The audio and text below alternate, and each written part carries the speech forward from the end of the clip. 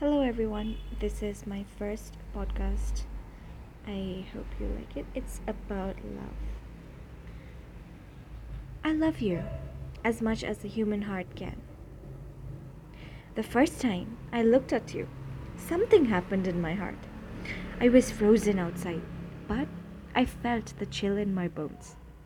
My mind was at peace, but my heart was chaotic. And I screamed, "It's you!" You looked at me confused, but I swear you knew it was. You knew exactly what I was talking about. And that was it. The sweetest part of my life had begun. Have you ever loved someone so much that it confused you? You didn't know what to say in front of them. You didn't know where to look or what to do with your fingers or hand.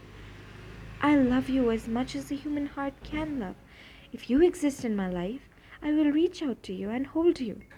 We haven't confessed our love for each other yet, but I know you'll choose us again and always. So will I.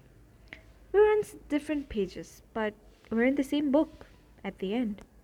I know we'll meet each other at the end of the book and have our happy ending. In this world, I became a poet because of you. You were the poem in my life.